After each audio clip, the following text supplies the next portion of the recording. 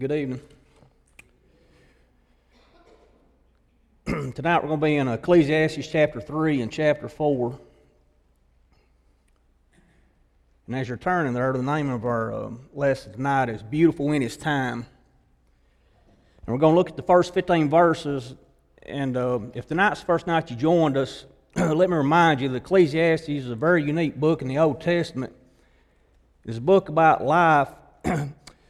It's not a book about life how we see it today, but it's a book about life under the sun. It's a book written by the wisest man who ever lived and also the wealthiest man.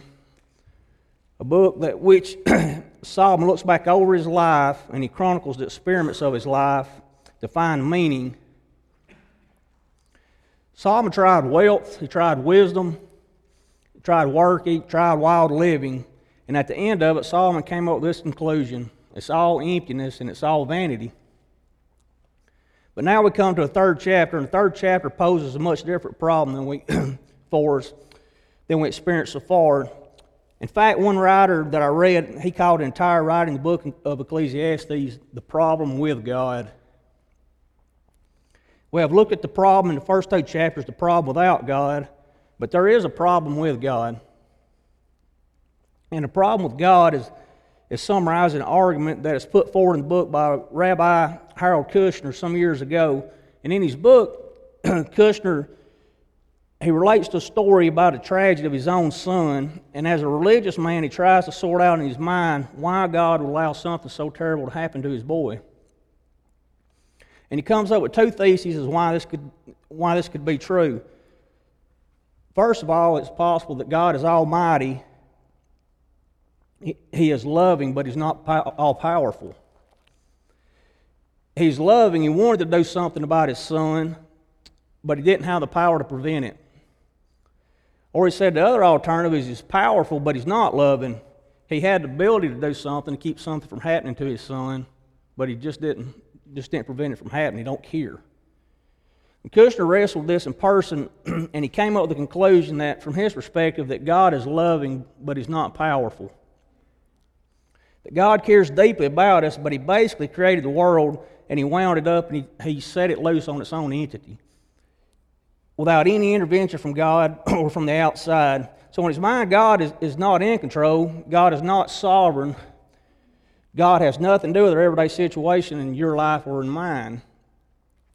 And Solomon, the wisest man that ever lived, he would not agree with this assessment. Solomon helps us understand that Almighty God is in control. He is sovereign. He is on the throne, and nothing happens outside of His purpose. But having said all that, there's still some issues. So we're going to look at the third chapter, and we're going to see some things that Solomon does in his reasoning through these questions. Why are things in life not better than they are? If I'm a follower of Christ, why do I have to go through winter? Why can't I just experience spring and summer? Why does God treat me better because I'm one of His? As Solomon begins to unravel these questions in the third chapter, he does so by giving us first some impressions about life. Then in the first 8 verses, Solomon gives us some interesting dialogue about life in general. And this is a very interesting passage because it contains 14 phrases that are like, it's actually 28 phrases that are alike. 14 of those are negative and 14 of them are positive. And these statements are about life as they fall into 3 separate categories. The first group of statements are about humanity and our body. The second group is about our soul. And the third group is about our spirit. And Solomon is reasoning about life. He has some impressions about life and how life works as it relates to our body, to our soul, and to our spirit, which gives us the makeup of a man. But he begins to, first of all, reminding us that life is about time. And in fact, the word time is found In fact, the word that is time is found in this passage of Scripture over 29 times, and that doesn't include other words that reflect time, like season, eternity, forever. So Solomon's talking here how you and I who follow God look at life, and here's the impression.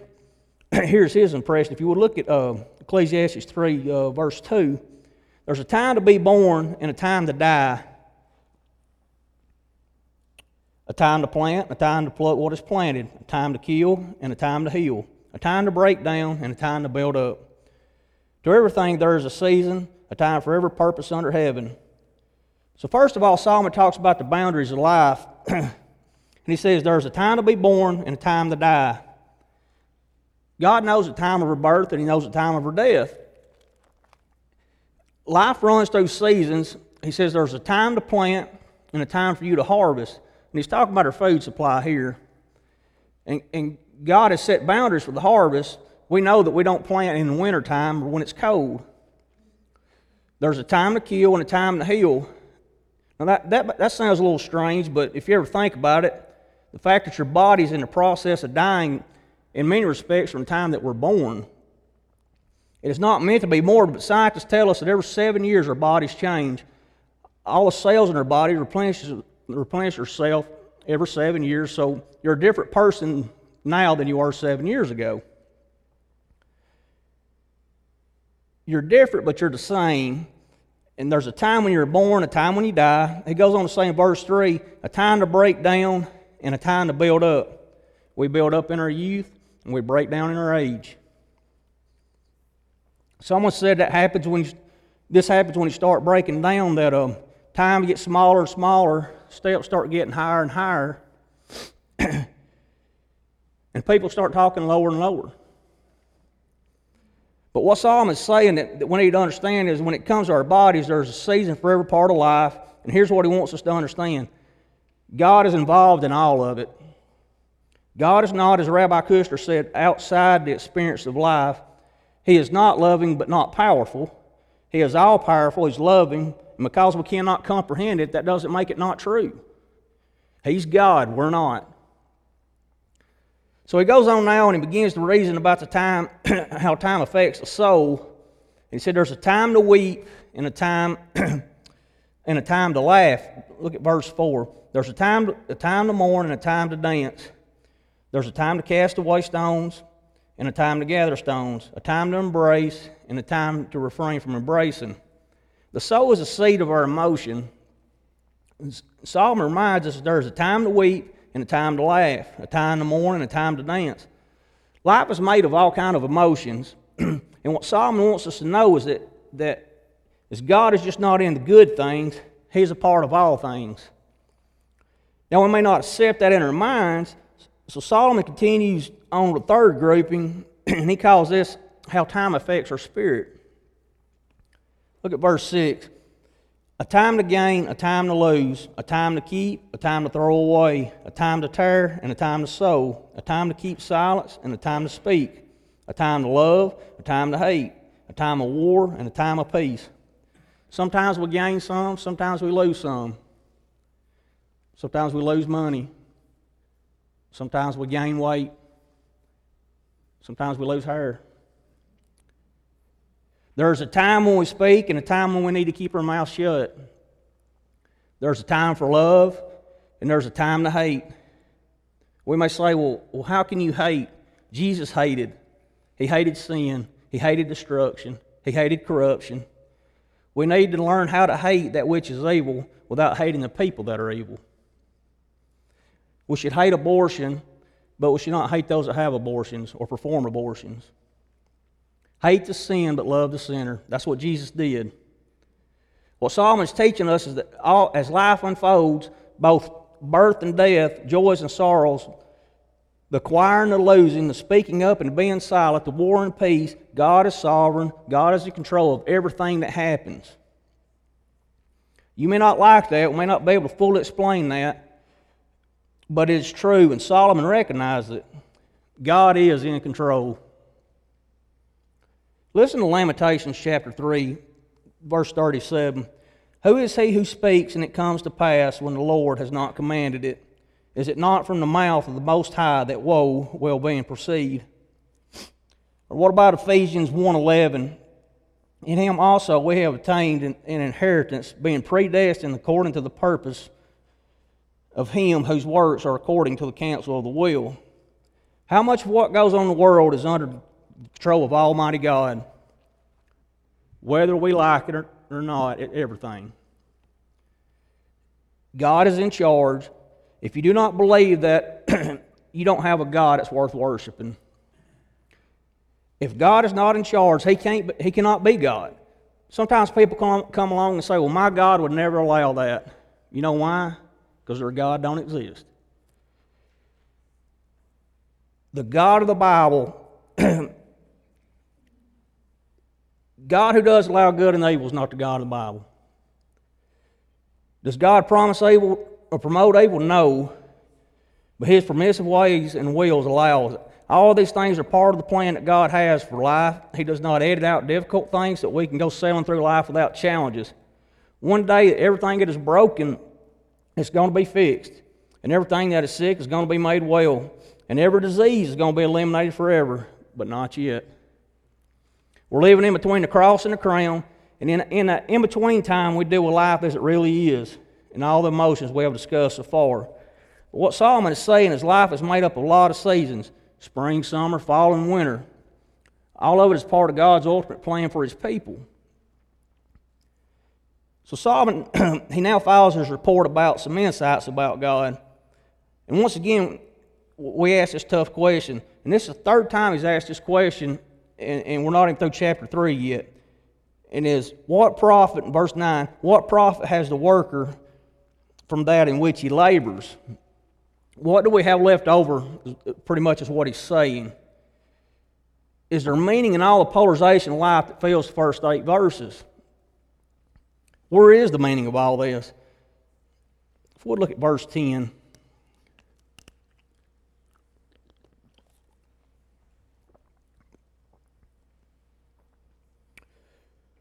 I have seen the God-given task with which sons of men are to be occupied. And basically what he's saying is that man is so busy living out life that he will not understand the meaning of life unless he just stops, slows down, and ponders it. And unless he begins to think about it, he will not realize that God is good and God's plan is good. So here's the first insight that Solomon has about God. A, His plan is good. Verse 11. Here's what it says. He has made everything beautiful in its time. Everything that happens in our life has a purpose. God makes it beautiful in His time. And this is the Old Testament counterpart to Romans 8:28. And we know that all things work together for the good of those who love God, to those who are called according to His purpose. Now here's the problem. We have no problem with this particular perspective as long as life it refers to the good things that happen to us. You know, you may be praying to get married, and you're in this crowded room, and you look across this room, and you see this guy, and all of a sudden you lock eyes, and oh, it was perfect. It was beautiful in his time. But you live with him for 10 years, and you realize that it's not so beautiful anymore. But that's a part of God's plan, and God's plan is good. We have no problem with this observation, but we don't understand that His plan also includes the hard times. Cancer can be part of His plan. Does God give people cancer? No, but He allows it. And His plan is good. I read this excerpt from a book by Malcolm Margaret called The 20th Century Testimony. And I quote, "Contrary to what might be expected, I look back on my experiences at this time as seemed especially dislocating and painful with particular satisfaction. Indeed, I can say with complete truthfulness that everything that has truly enlightened my existence has been through affliction and not through happiness, whether pursued or obtained. In other words, if it were ever possible to eliminate affliction from earthly existence by some drug or some medical mumbo-jumbo, the result would not make life delectable, but would make life too banal, too trivial to be endurable. This is the course of what the cross signifies. It is the cross more than anything else that has called me to follow Christ." What is Margaret saying? If you could look back on your life and you take everything out that was painful, everything out that was a challenge, everything that was not positive, you would look back at your life and say, that was so vanilla. That life was not even worth living. So what you have to understand, that God's plan is good, everything He allows in your life. Some of you say, well, what about the Holocaust? What about 9/11? What about all these things that's happening throughout history? I can't answer those questions. I don't know. But I know when you're able to look at all that has happened in life from an eternity's perspective, you will see that Almighty God is in charge. And He puts it together, and His plan is good. If you don't accept that, you're going to struggle with life and the difficult things that you face. So let's go on down to B. Not only is God's plan good, but His purpose is clear. Ecclesiastes 3:11 says, He has put eternity in their hearts. What that means is God has something in their hearts that cannot be discovered through experiences of life. He has put eternity in our hearts that will always be a longing in us, something more than what we have experienced until we know God. And even after we know God, there's still that ache. The Bible says the whole creation is groaning, waiting for the day of redemption. And we cannot find the ultimate satisfaction in this life as followers of Christ because God has created us to only find perfect satisfaction in a personal relationship with Him. And that's going to be when we're with Him in eternity, forever and forever. I read this excerpt by C.S. Lewis, and he put it this way. Our Heavenly Father provided many delightful ends for us along the journey, but He takes great care to see that we do not mistake any of those for our home here. There's a lot of joy along the way for believers, but the ultimate joy isn't ours until we go home. C, so His plan is good and His purpose is clear, but His program is mysterious. Verse 11, except no one can find out that God has been, except that no one can find out that God does from beginning to end. And we may ask why this happens. Why is this going on? Why does it happen this way? I don't know. But I know this, God's plan is good, His purpose is clear, but His program is mysterious. I'm not God. I cannot understand it. I try to figure it out, and so do you. And I wish God sometimes would be more forthcoming with all His answers, but sometimes He just don't answer us. And let me say this, God don't owe us an answer. Someday we will know, but right now, whereas Paul wrote in the New Testament, we're looking through a glass darkly and we don't see clearly. So God's plan is good and His purpose is clear and His program is mysterious. And that brings us from insights of God to some instructions about living. And Solomon's going to give us three things that we need to do. His first instruction for living is don't forfeit enjoyment because of what you can't understand. Look at verse 12.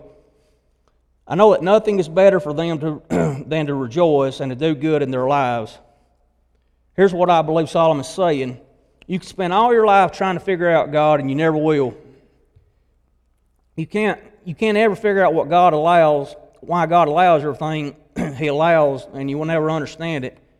So why spend all your time locked up in that? You can't enjoy life with that. So don't let what you don't understand keep you from enjoying what you can enjoy. Go have a hamburger. Go to Guthrie's after church on Sunday. You'll probably bump into Sammy down there. I think a lot of Christians get locked up in what they don't understand. They miss the fact that Almighty God sent Jesus into the world to give us life and give us life more abundantly.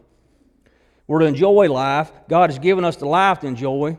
You get in a discussion about a sovereign God and the free will of man, and you'll freak out because you'll never understand it. I'll never understand it. Secondly, don't forget to be thankful. For God's gift to you, notice in verse 13, and also that every man should eat and drink and enjoy the good of all his labor. Go to work and be glad. Sometimes we get caught up so much in what's wrong with our job that we're not thankful for the job that we have. People everywhere would give thanks and be thankful for our job. One day we're going to die, but in the meantime, let's live. Don't go through life and not live. Be thankful for what God has done for us. Number 3, don't fear life, fear God. I know whatever God does, it will be forever. Nothing can be added to it, and nothing can be taken from it. We say, well, I don't like God's plans for my life. Well, that's too bad. God doesn't have any red ink, and He doesn't have a delete button on His computer to erase it. Whatever God has determined you can't take anything from it, and you can't add anything to it.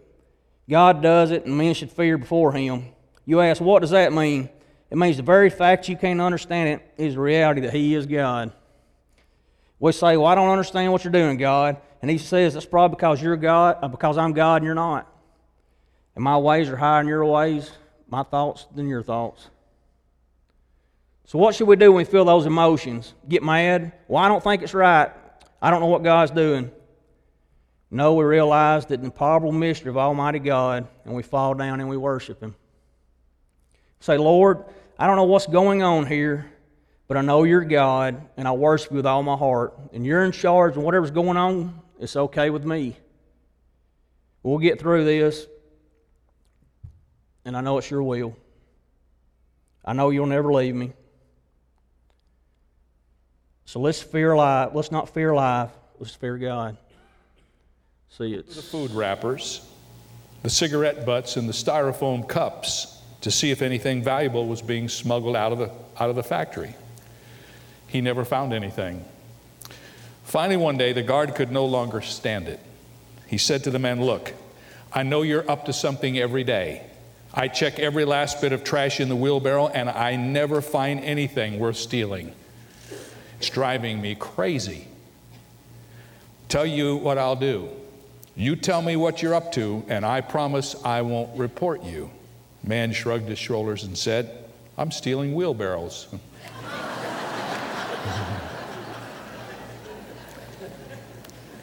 How often we look at life like the security guard. We miss the most obvious because it's surrounded with the unimportant. Solomon, in his journal we call Ecclesiastes, is not going to let us do that. He's pointing out the obvious to us, and he's driving us to consider the important things in life. What we're learning in the book of Ecclesiastes is that meaning in life is an elusive target for most people. One brother can experience it while the other completely misses it. Just when we think we have arrived, we discover that we are not where we had hoped to be. So far, Solomon has taught us some things for sure. Number one, in the first 2 chapters, there's no real meaning in life without God. All that we attempt without Him leaves us grasping for the wind. There is no profit. But He's also honest enough to remind us that even when we have God in our lives, there can be problems if we try to make Him fit our own concepts about life and reality. Remember, His plan is good, His purpose is clear, but His program is mysterious. Now, as we continue in Solomon's journal, we are going to examine 5 areas that caused him to struggle. These 5 concerns are not buried in Solomon's culture, but they are just as up to date as our own world. As Solomon continues to make his observations about life, his honesty at some times is almost brutal. He just looks us right in the eye and says, this is the way it is. 4 times in the section of Scripture that we're going to study today that begins with the 16th verse of the 3rd chapter, 4 times Solomon is going to say the phrase, I saw. You'll see it in chapter 3, verse 16. Moreover, I saw under the sun. Again in chapter 4 and verse 4, again I saw, he said. Verse 7, he says, then I returned and I saw vanity under the sun. In 15 of chapter 4, he says, I saw all the living who walk under the sun. You can see what Solomon is doing is making observations about what he sees. He's looking at life and he's writing down what he sees. And he's trying to be honest about what he sees and how he responds to it. After he writes down what he sees, he begins to think about it. And if you go back through the text again, you'll discover some phrases that help you understand how he's internalizing what he sees. For instance, in chapter 3, verse 17, he says, I said in my heart. Uses that same phrase again in verse 18. In verse 22 of chapter 3, he says, so I perceived. So when I saw this, this is what I thought. In chapter 4 and verse 1, he says, then I returned and I considered. Solomon is observing, and then he's thinking. He's seeing things in life that he can't comprehend, but he doesn't stop there. He looks at it, he evaluates it honestly, and then he thinks about what it means. Now, there is a verse of Scripture clear at the end of the book of Ecclesiastes that I believe holds the key to understanding sections like this. It's Ecclesiastes 12:11. Now watch this. The words of the wise are like goads. Now, do you know what a goad is? If you study history, a goad is a kind of a long pole with what we would look at like a nail in the end of it. And a shepherd or a sheep herder would use that to prod his creatures along to keep them together. If one was lagging behind, he would goad him. So notice he says, the words of the wise are like goads, and the words of scholars are like the well-driven nails given by one shepherd, capital S. This is kind of like a key to understanding the book of Ecclesiastes. And here's what it says. You'll be reading along in this book, and Solomon will say something that's like a goad. I mean, it's like it really sticks you. You look at that and you think, whoa, yes. But after he does that, in the same context, he'll give you some nails from God. And those nails will help you to understand the problem that he presents. And in this passage today that we're going to look at quickly, he talks about 5 problems that all of us are very familiar with, things that bug us, things that we look at and they goad us and we think, why? But along the way, he's going to give us some nails from the shepherd to help us understand what's going on. Okay, are you with me? Now, here's the first goad, if you will. Here's the first problem, the problem of faulty justice.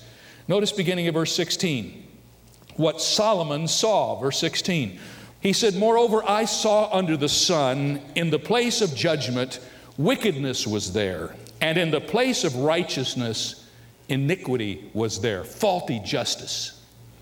Solomon saw what you and I see every day on television and read about every day in our newspapers. Look up, the guilty go free. The innocent suffer. The wicked prosper in their sin, and the righteous suffer in their obedience. People are set free because they have money to buy their way out of trouble. And some poor guy who just happens to be in the wrong place at the right time gets sent to jail for something he didn't do. If God is good, where's all the justice? That's a goad, isn't it? Isn't that, sometimes it drives you crazy. If the world's supposed to run right, why is there so much injustice in the world? People getting off when we all know they're guilty. People getting convicted when we know they're innocent. Why does that happen? Well, Solomon's got a few nails for us on this one. Here's what he said in verses 17 through 21. He says, let me try to sort this out for you with some wisdom that will help you understand how to deal with faulty justice. First of all, remember, judgment is coming. Verse 17, I said in my heart, God shall judge the righteous and the wicked, for there is a time there for every purpose and for every work. Solomon observes that there will be a time of judgment when justice will prevail. God's judgment will be according to the secrets of men's hearts, and there is no partiality with God. He has already scheduled the judgment, and every man will have his day in court. That's what Solomon wants us to know. Just because we don't see it happening now doesn't mean it's not going to happen. Ecclesiastes 8:6 says, because for every matter there is a time and judgment, though the misery of man increases greatly.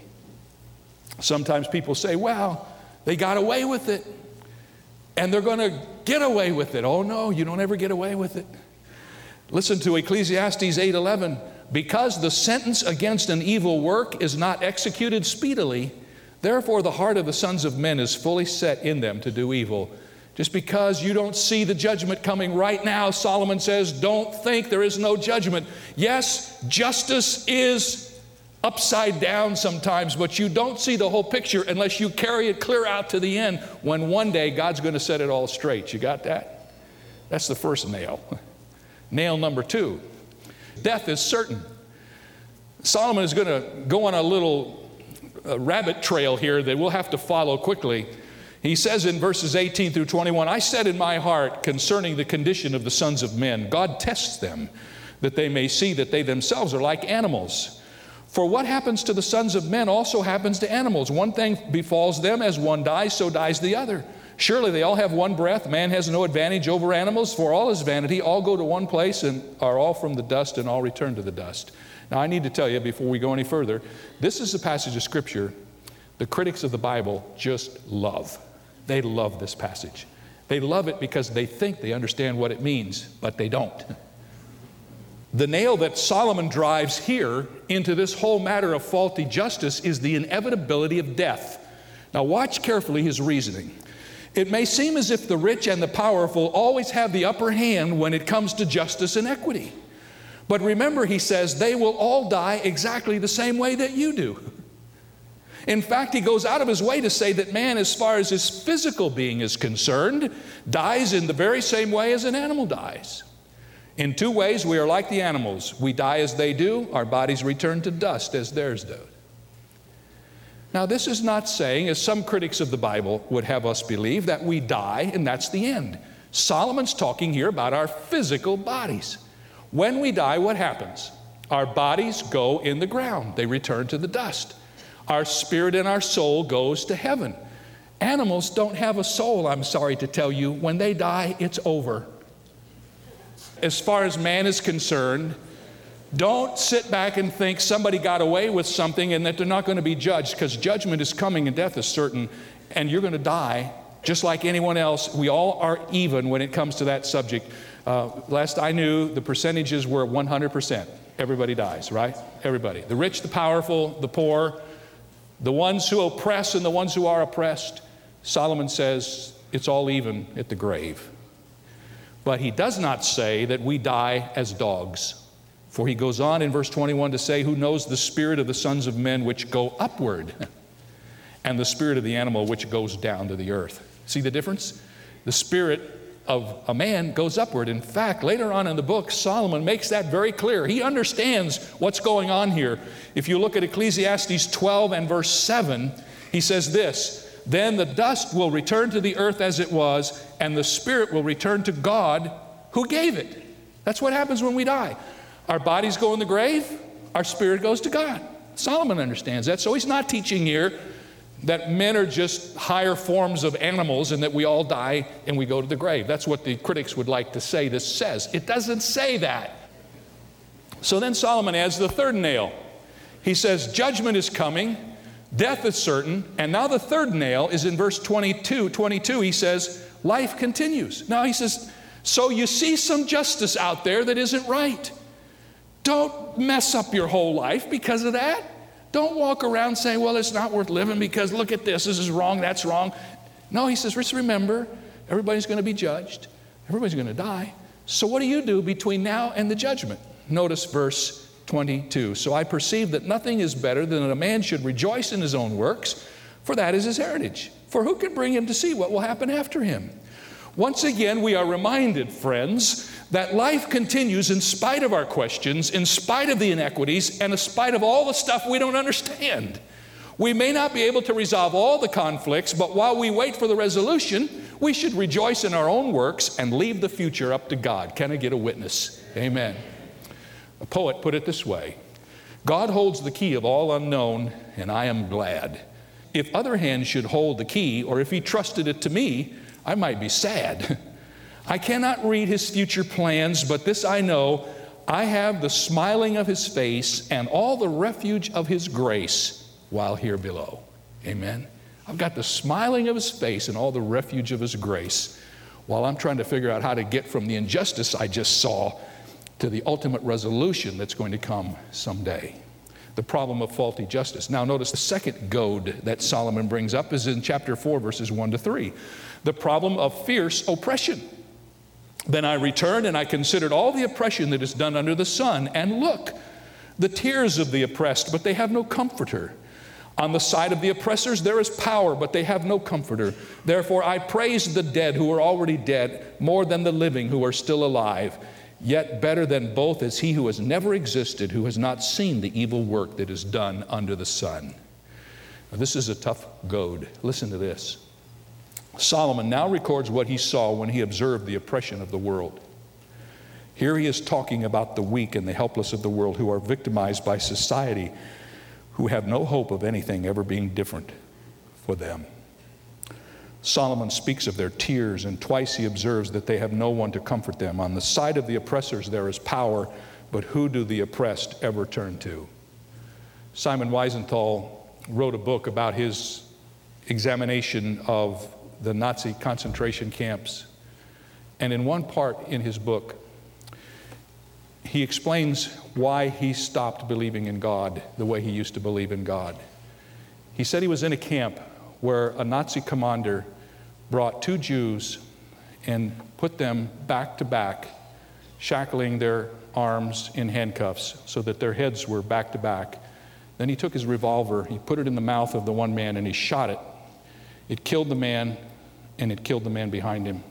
And he turned to his corporals and he said, I told you, you're wasting too many bullets. You can kill 2 with 1. And Wiesenthal said, when I saw the oppression and the wickedness and the injustice of that, I couldn't comprehend it, and I turned from God. And if you don't understand the Word of God and the sovereignty of God and the purposes of God, you cannot blame that man, nor do you. Solomon's conclusion about the oppressed is that they would have been better off if they had never been born. As he looked at the awfulness of life, the work of evil done under the sun is so great, he said, that one would choose not to be born if it was such a choice that he could have.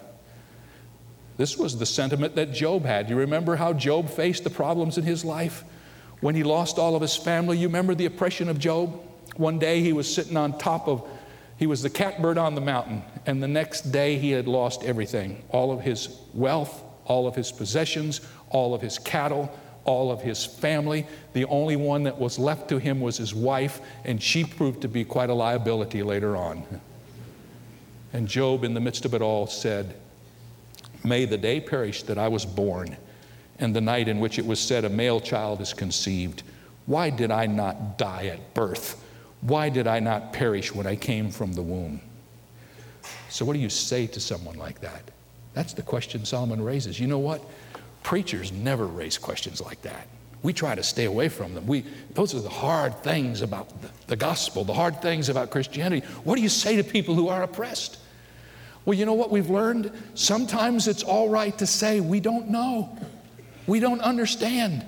Our minds are so finite, we can't comprehend the corporate purposes of God in His world. But there is an interesting thought that I want to share with you, though Solomon does not share it here. When David was dealing with the same issue in one of the Psalms, Psalm 73, talking about why the wicked prosper, he comes to this conclusion. He says, until I went into the sanctuary of God, then I understood. If you try to understand the purposes in this world using your own wisdom, your own ways of thinking things through, you're going to see a lot of things that you can't merge. You can't get them to come into sync.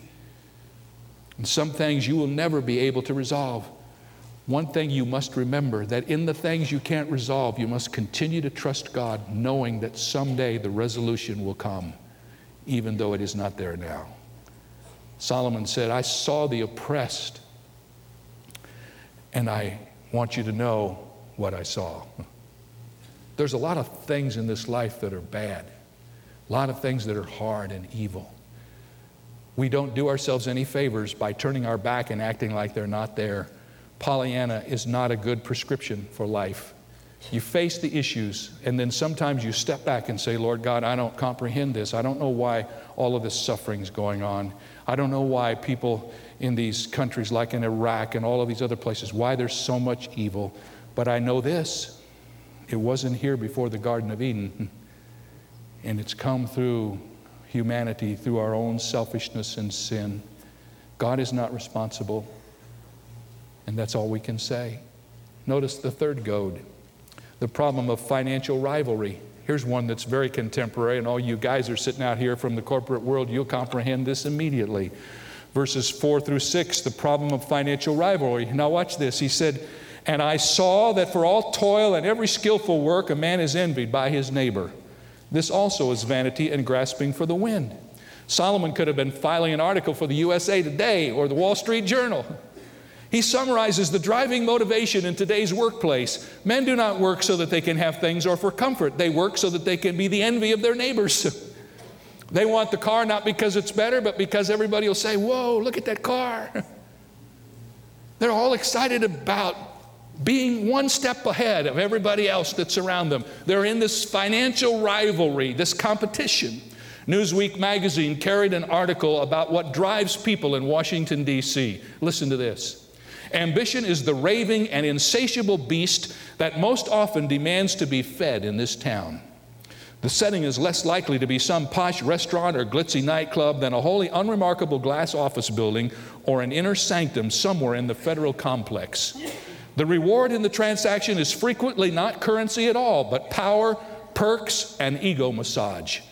For this, the whole conglomeration of psychological payoffs. There are people who will sell almost anything, including their self-respect if they have any, and they will also give up the well-being of thousands to get to their goal. Elliot Richardson, the Attorney General who resigned rather than dismiss Special Prosecutor Archibald Cox at President Nixon's request, wrote this about the late President Richard Nixon. He said, Richard Nixon's great weakness was the approach to life that came out of his battle to achieve station, influence, power, all the things he felt that he had not been accorded as a youth. He had an insecurity that eventually propelled him to the presidency by his aggression, his suspicion, his vindictiveness, his retaliation, and so forth. He viewed every opponent as an enemy, and he never understood when he had won. An unhealthy craving for power, influence, and all the trimmings leave men in a quiet life of desperation. So some people look at that and they say, well, I'm not going there. I'm not going to do that. So notice Solomon says some of them take the other extreme. The fool folds his hands and consumes his own flesh. Here's what Solomon is saying. Some people look at this craving after ambition and they say, whoa, that's awful. And in the 1960s and the 1970s, a whole generation dropped out. Do you remember? Some of you were a part of that. You became hippies, flower children. You gave everything you had away and you went and lived in a commune. And Solomon says, the fool folds his hands and consumes his own flesh. Some people saw this runaway ambition for what it was back in the 60s. They decided the answer was to drop out. But Solomon observes that this too is the wrong answer.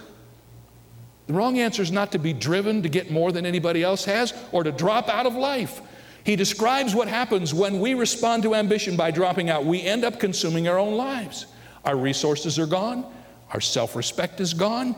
Drugs consume our ability to think, and we end up sleeping on the streets and begging for food. We consume our own lives. No, Solomon says there's a better way to this, and here's the nail. Notice verse 6. Better a handful with quietness than both hands full together with toil and grasping for the wind. What's he talking about? Get a little balance in your life. You don't have to have it all, but you got to have some of it. You don't have to be at the top level on the 25th floor sitting in the CEO's office, but you don't want to be on the street either. Get a little balance. I got to tell you, I read a little book sometimes in my devotional called Daily Light. I don't know if you've ever seen that. It's written by Richard Baxter years ago. Bagster, actually, B-A-G-S-T-E-R. And Billy Graham's daughter took that and kind of updated it and put it in a new little book so that there's a reading for the morning and one for the evening. Let me tell you what it is. It's really a neat little thing because what I like to think of it is it's like Starbucks coffee of the Bible. Because it's all the scriptures about different themes distilled into one reading, and it's so cool.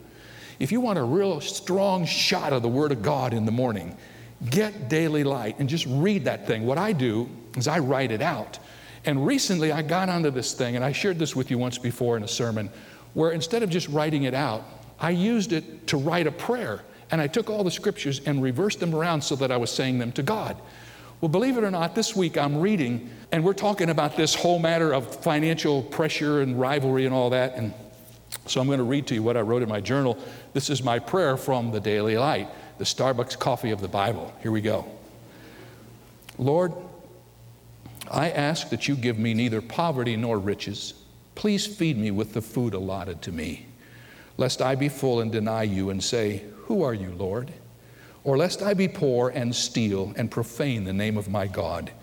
Give me this day my daily bread. Lord, help me not to worry about my life, what I will eat or what I will drink, nor about my body, what I will put on. Isn't my life more than food and my body more than clothing? So, Lord Jesus, let my conduct be without covetousness. Help me to be content with such things as I have. For you yourself have said, I will never leave you nor forsake you. Wow. It just brought me right out of my chair. That's it, isn't it? If you get on the tram to get the most before anybody else does, you will ruin your life. If you short-circuit your ambition, you will ruin your life. But if you pray that prayer, your life will be worth living. Proverbs 15:16 says, better is a little with the fear of the Lord than great treasure with trouble. Proverbs 16:8 says, better is a little with righteousness than vast revenues without justice. 1 Timothy 6:6 says, godliness with contentment is great gain. So we've looked at the problem of faulty justice and fierce oppression and financial rivalry. Now let me give you the fourth one. The problem of fractured relationships.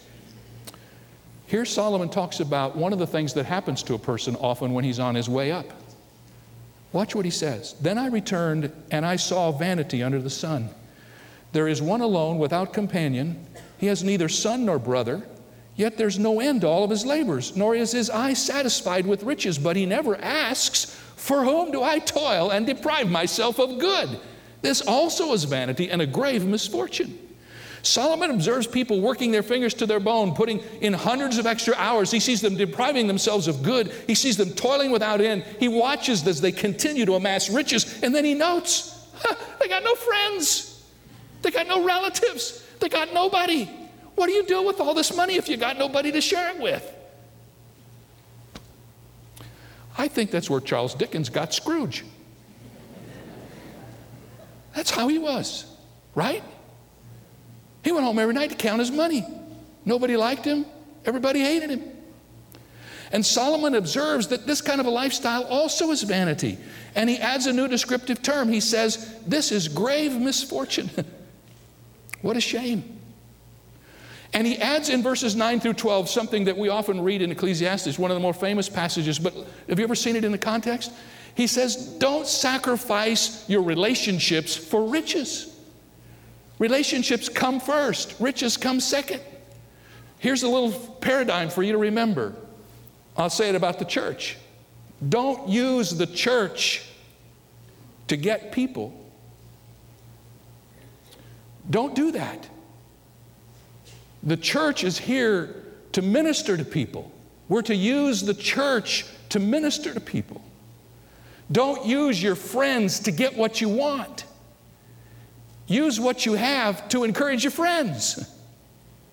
But if you don't have any friends, what are you going to do? And so Solomon gives us 4 things about friends, about 2 being better than 1. He says, 2 are better than 1 for working, verse 9. 2 are better than 1 because they have a good reward for their labor. There's a sense of joy that comes when you share the labors that you have with another, if it's your wife, your husband, your friends. It's also true that when you share the reward goes further.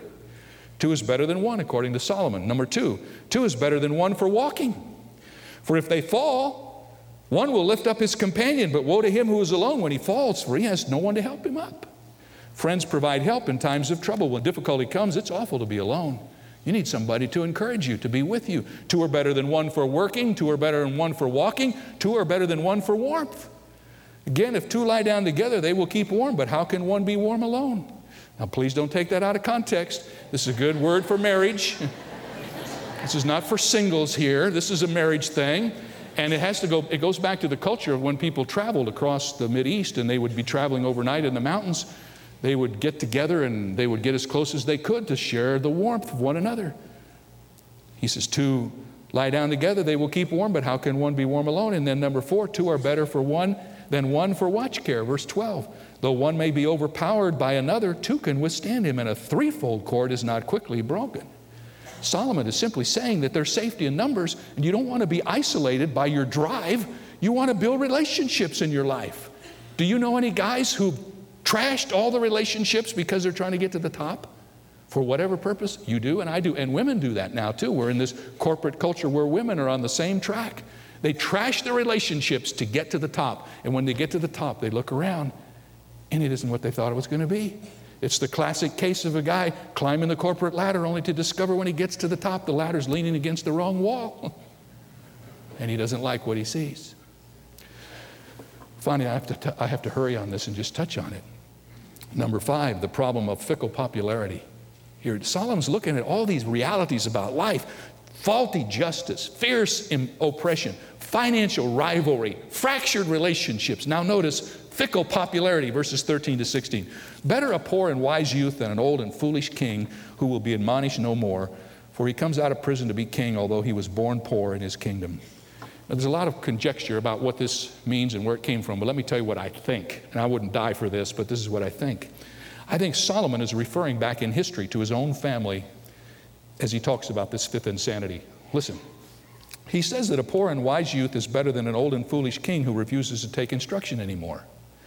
Could this be a reference to the first king in Israel who was selected by the people because he was a charismatic personality? Could this be Saul, who started out with everything and ended up with nothing? Instead of consulting with God, he went to consult with the witch of Endor. Could the poor and wise youth be David, who was chosen to replace him? He was born poor in the kingdom, born as a shepherd boy with no reason to believe that he would ever one day ascend to royalty. Solomon says that a shepherd boy born in poverty is a better choice for a king than an old and foolish man who refused to take counsel from anyone, including the Lord. Now the searcher adds one more piece to the puzzle, and I wish I had more time to develop it, but just hang with me. I think if you read it in the scripture, you'll get it. Notice verses 15 and 16. He said, I saw all the living who walk under the sun. There were the second youth who stands in his place. There was no end of all the people over whom he was made king, yet those who came afterward will not rejoice in him. Surely this also was vanity and grasping for the wind. Who was the second youth? Now watch carefully. Who was the second youth who stood in David's place? Of course it was Solomon himself. What does he say about this second youth who becomes king in place of his father? Listen carefully. He is crowned king amidst the fanfare of the people. There was no end of the people who praised Solomon and his reign, but Solomon reminds us that those who come after him will not celebrate his leadership, nor him. And what is he saying? We're talking about fickle popularity. He's saying Saul came, he ruled, everybody thought he was the greatest thing, tall and handsome.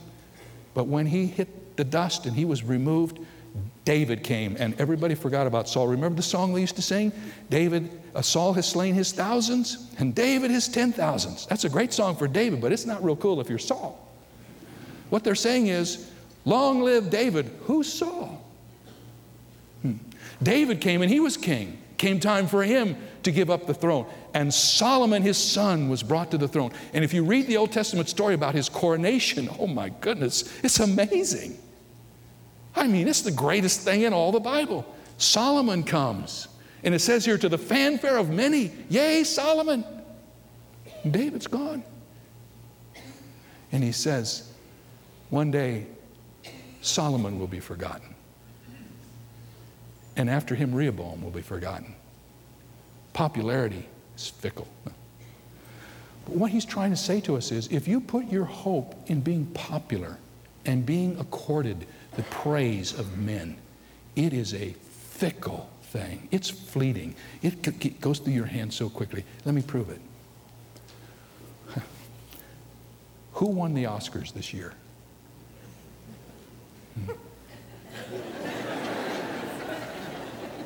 Who won the Cy Young Award last year?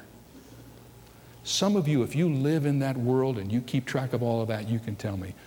We have specials on television that last for 2 hours, and we make all the awards, and within the year, we can't tell you one person who got one. Isn't that true? Now you're sitting around, your wives are whispering to their husbands who it is. I know some of you are into this stuff, but don't mess up my illustration here. I want you to understand. What I'm trying to say is that popularity is not a goal if you want to be happy.